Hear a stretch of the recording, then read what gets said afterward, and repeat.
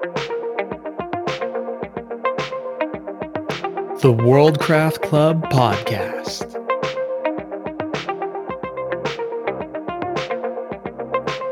Welcome to the podcast, a time devoted to world building and its impact on narrative, where we discuss any and all topics involving the crafting of fictional settings to inspire your creativity. My name is James. And my name is Seth. And we are your hosts for this delightful time. Since the show presently has no sponsors, we are going to be running fake ad reads. These ads are intended as parody and should not be taken as anything but parody. This episode brought to you by Tippy Taps, the excited dance that dogs do. In this episode, we will be exploring the question, what is world building? So Seth, it's time to confess. What is world building? World building is the process of establishing a world for a narrative. Now, the narrative could be a story, it could be a video game, it could be a movie, it could just be a history of that particular world. But world building is the process of sort of establishing the boundaries of that world, telling the reader or the watcher what is permissible and what is not permissible. Oh, it's really interesting. There's a lot in there, Seth. Like when we talk about world building, actually like putting something new together, does it? I mean, an example would be this. You could say like Charles Dickens in his writing about like Oliver Twist. Could you say that there are elements of world building in that story, like the sense that he has to establish these different characters and what they do and what they like to do and don't like to do, and kind of give you a sense of them? Like, does that play a part in world building at all? Characters certainly play a part in world building, but there's a difference between what Charles Dickens was doing with his stories and what, say, Jules Verne was doing with Journey to the Center of the Earth. Because Jules Verne was actually creating a world that is different from Earth, whereas Dickens was actually just taking a historical context. In this case, it was actually his present context, and he was saying, I'm going to give you a story inside this present context. So world building is a little bit different. One of the kind of soft rules for world building, and I say soft rules because there really isn't a strict definition for world building because it's a fairly new concept in fiction. But one of the soft rules for world building is that the world must be different from Earth. So this actually rules out quite a lot of historical fiction, nay, pretty much all of historical fiction. I'm thinking Dickens, Jane Austen, the Master and Commander series with Patrick O'Brian. There's no real world building in there because it takes place in a contemporary setting. The rules are as you know them in the present world, and or the past world as it is with historical fiction. But when you think about like some sci-fi actually fits, kind of outside of our world building schema right now. It's H.G. Wells, the Invisible Man, just has an invisible man in the contemporary setting. It's kind of a sci-fi what if question about that. And then Jules Verne's 20,000 Leagues Under the Sea features stuff like underwater farming, and Nemo has this whole like society he's kind of building. But at the end of the day, it's set in the contemporary setting. They're still wandering around the Atlantic. That's all there is. There's no world building required. You're absolutely right. So Jules Verne was writing what he thought could actually happen should that technology exist. Right? And everything that happened in 20,000 Leagues Under the Sea was true to life as far as he knew it and as far as his readers knew it. So science fiction is very interesting because, as you brought up, it doesn't necessarily include world building, right? Fantasy, almost without exception, includes world building because even if you take a modern fantasy, like say you look at Jim Butcher and the Dresden Files, you could argue that no, this is set on Earth in our present time, but there's magic. Right? It's an alternate world to to the world we actually live in. Whereas Jules Verne was actually writing about, hey, if there's an underwater world with our current technology, this is what it would look like. Yeah. So, I mean, there's a couple of interesting things. There's two intellectual properties that turn up in my mind when we talk about sci-fi and a lack or a need for world building. And the first that I recall is District 9. If you recall the movie where aliens had descended on planet Earth, and it turned out they were like refugees functionally, and nobody really knew what they were doing there. Their spaceship was trashed. Everybody on board had sort of seemed almost animalistic, and they kind of brought them down and put them in a slum in like Johannesburg, South Africa. And the interesting thing about that movie is that it's the world as you know it, except there are aliens there. And so they had to do like lots of like fictional news reporting and things like that. But it strikes me that the world building in it is kind of like, it's like halfway there. It's kind of like how people would respond. And so the world is distinct. And so certain geopolitical events changed in character because we now know there are aliens. And so that's interesting. But the world still was largely the same, which is interesting. The movie was much about how we remain the same. We have the same kind of prejudices. And it was kind of I felt like it was a bit of an allegory for apartheid in some ways. For sure. So that brings up something really interesting, because the other soft rule for world building is that world building is all about establishing the boundaries around a Yeah, story. It's all about establishing what you can't do, or at least it's all about giving the reader or the viewer a guide by which they can determine whether what is happening is realistic or not, whether it breaks their immersion, right? that's really interesting. It seems like in that sense, then world building can aid a writer in overcoming some of the worst excesses of writing, like creating an apparent Deus Ex Machina or any other kind of arbitrary influence on the story. It can help the reader kind of read it and not go, oh, but that makes no sense. Why did this happen? Right. It creates what you could consider a realistic world. So even if an owl delivers a letter that says, "Hey, you're invited to wizard school," the reader doesn't say, "Well, that's weird. Why would an owl be doing that?" They say, "Oh no, this is a magical story." An interesting thing is I'd kind of give you this is interesting. I'm going to give you a little pushback on this. Sure. I find because the original like part of that story, magic is alien to the world that we know for those first few chapters, and it is deliberately done to be odd. And so the world building in a sense benefits from the inherent oddness of the hidden world of wizards, because the theory is the muggle world carries on as it does, right? And no one is the wiser. So when an owl delivers the mail, it breaks the conception in that moment, though it becomes normal later. And it's a way of using the world building that they've already established. Like, oh, everything's hunky dory and normal. The Dursleys are pretty mean to Harry. We don't really understand why. There's some weird stuff going on with Harry, and the deliberate breaking of that early world is what creates that sense of wonder. So it's, in a way, them bending the rules they've established in order to draw the attention of the reader. So I'm going to agree with you halfway. Yeah, I'm like gonna that. I'm gonna say that yes, in the early chapters of Harry Potter, there's this device is used to bring a hook for the Yes. reader, right? Mhm. Hey, there is a mystery, Yeah. right? In past conversations, you've aptly described the Harry Potter series as teenage mystery novels, Yeah. right? That's what Yeah. they are. Mhm. And this first one is a great example of that, in that it gives the reader this sense of, okay, something's different, something's weird here. Let's explore and Yeah. figure out what it is. The reason I say I'd only go halfway is because Harry himself is set up as a character with a mystery.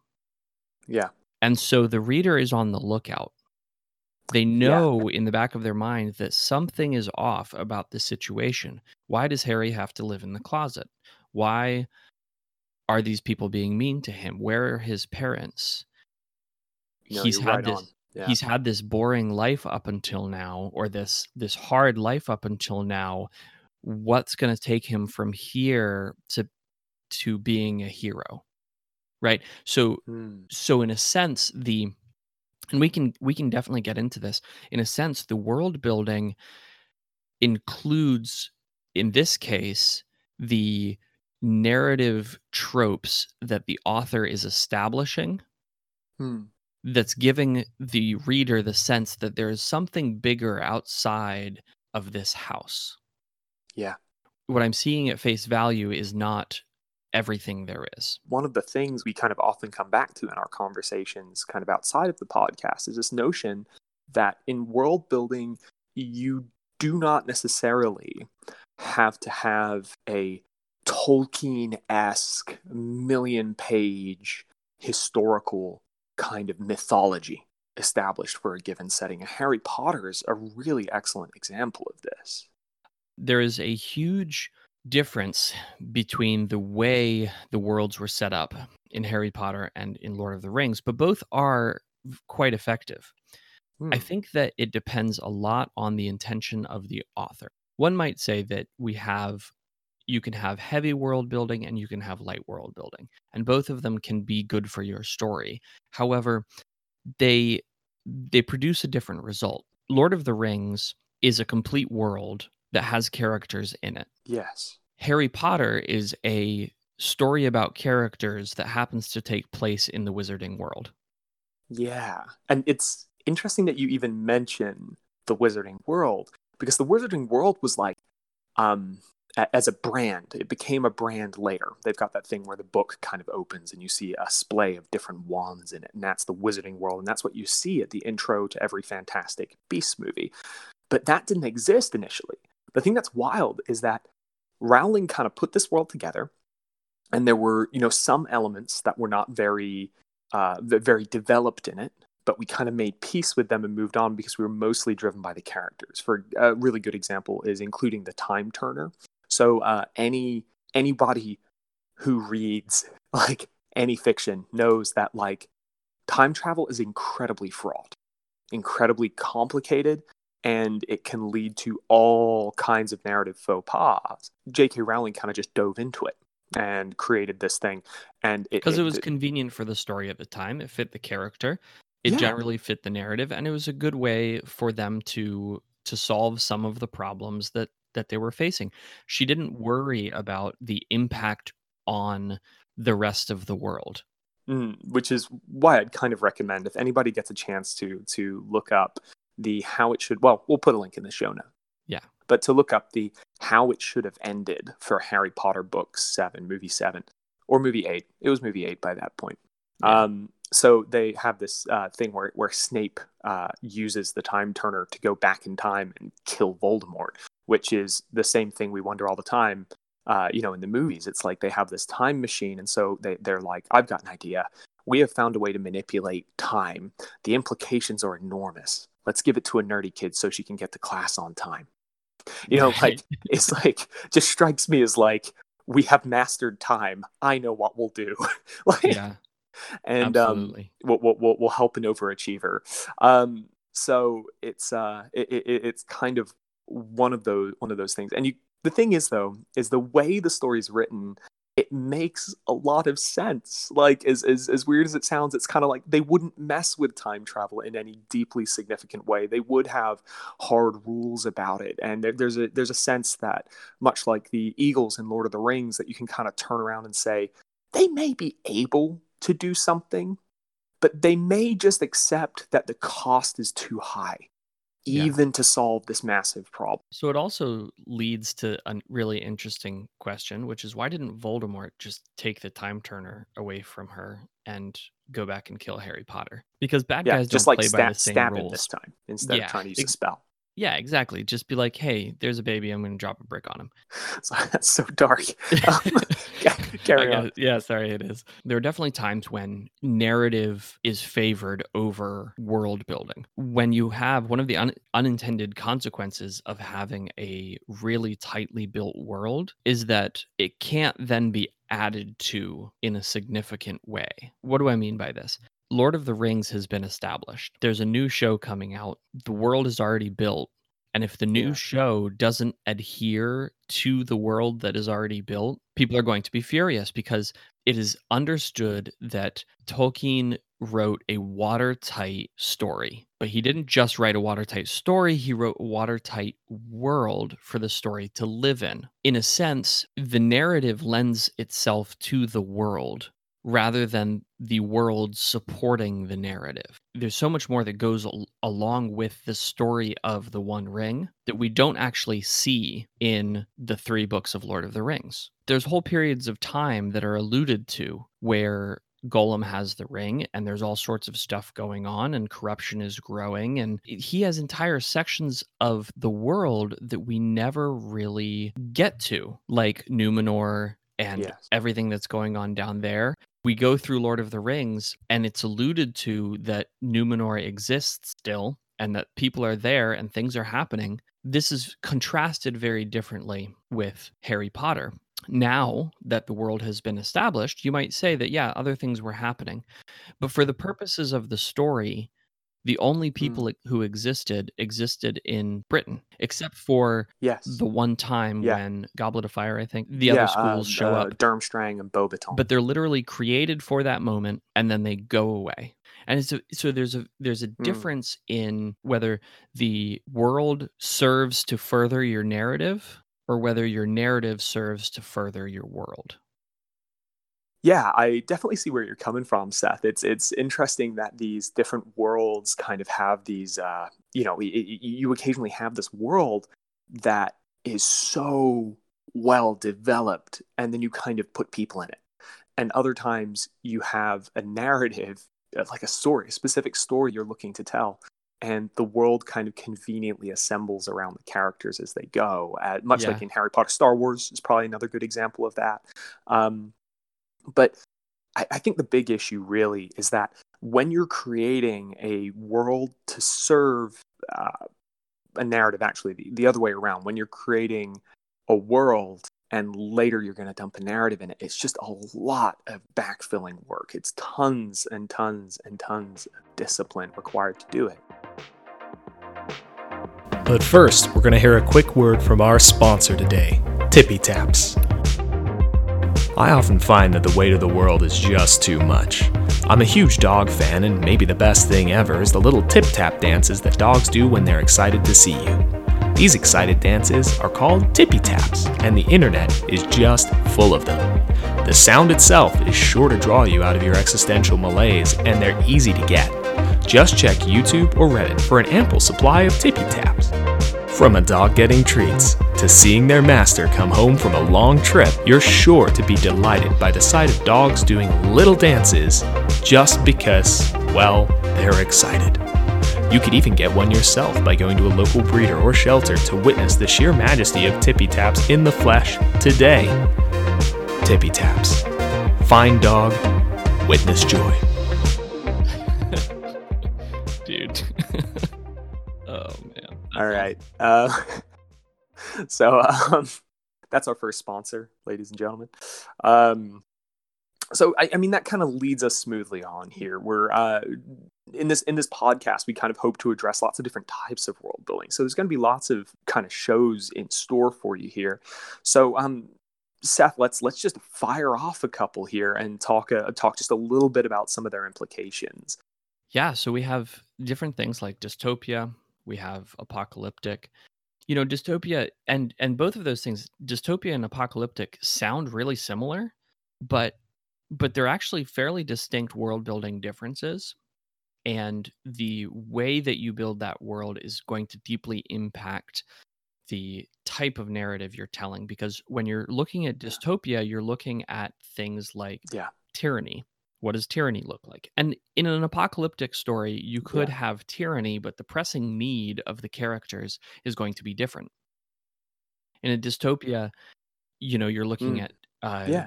what does the rulership of the world look like? Whereas in apocalyptic, you're looking at how do you survive on the very bottom? And so both of those Yeah. are types of world building that we might see.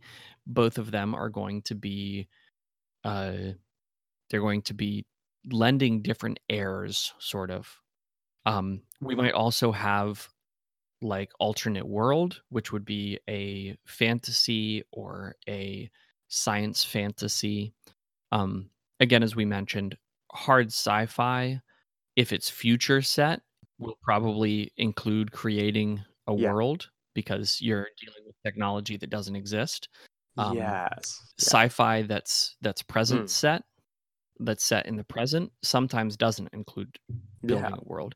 But future sci-fi, so when you talk about um, like Orson Scott Card or Isaac Asimov, these guys are building new Mhm. worlds for us to explore. Yeah, and entirely new ways to do it. I was thinking, even as you say, dystopia.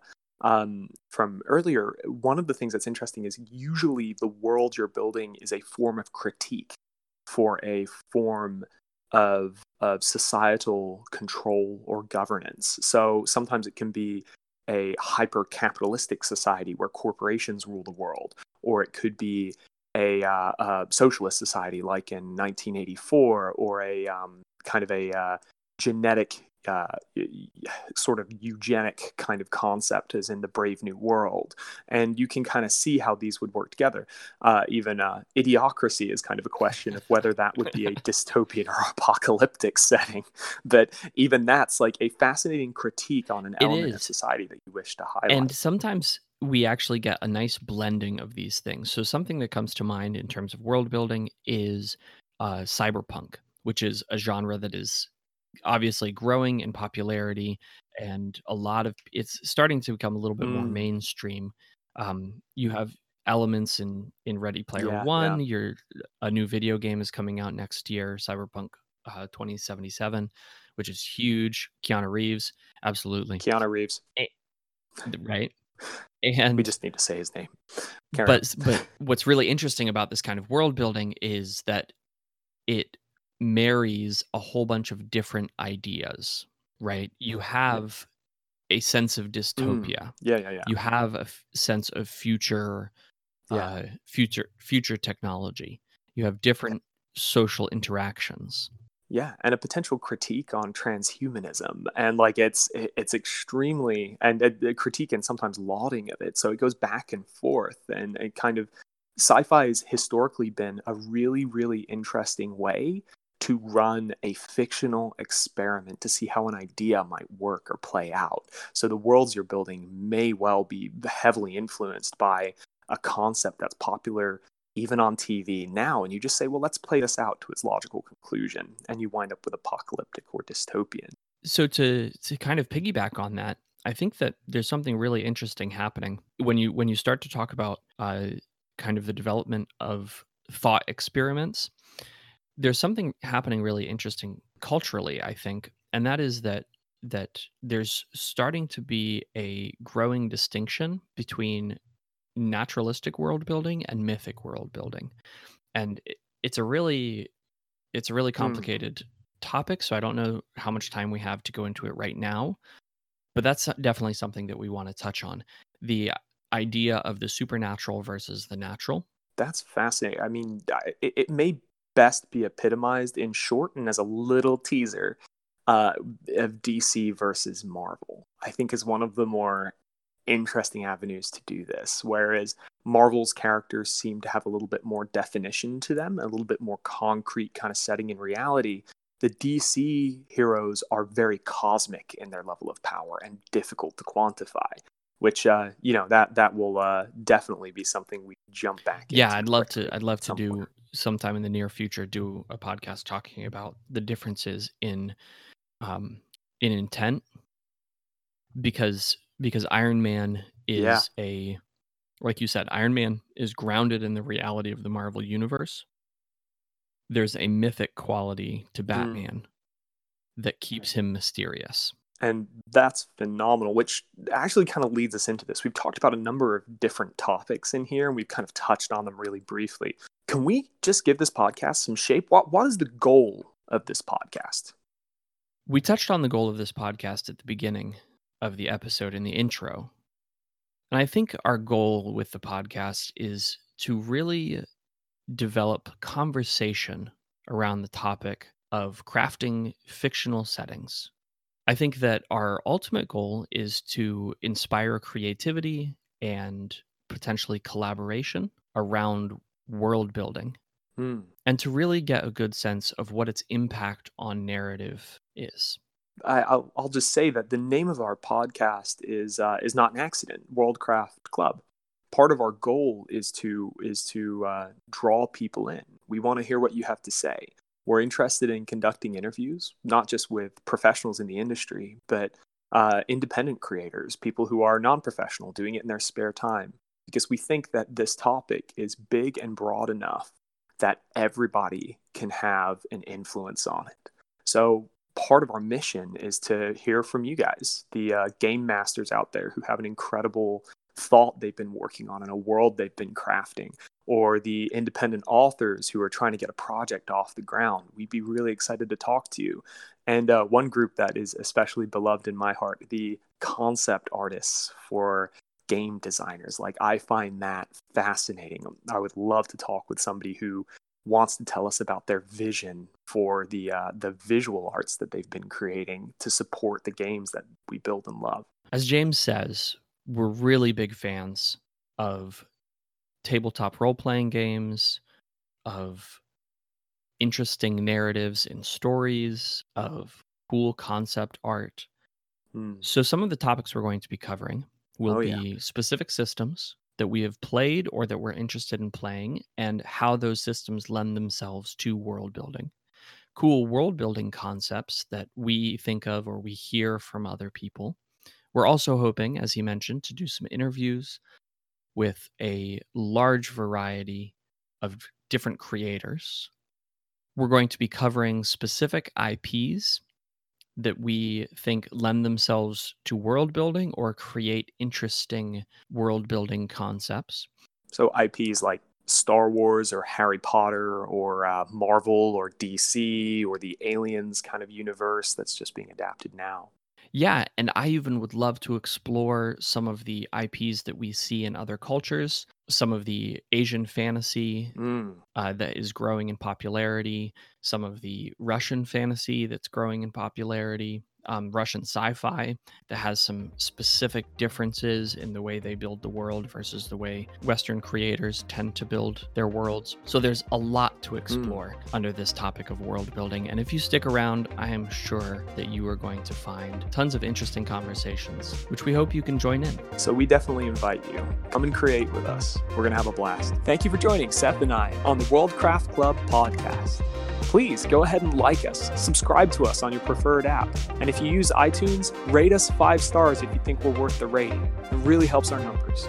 If you're listening here, you're missing out on half the content along with loads of other goodies, so please consider becoming an exclusive club member at our Patreon page, starting at as low as $5 a month. If you have any questions, you can go ahead and jump on our webpage, worldcraftclub.com, to get the latest updates on our blog. We're also available on Twitter and Instagram. This has been the Worldcraft Club podcast. Thank you for listening.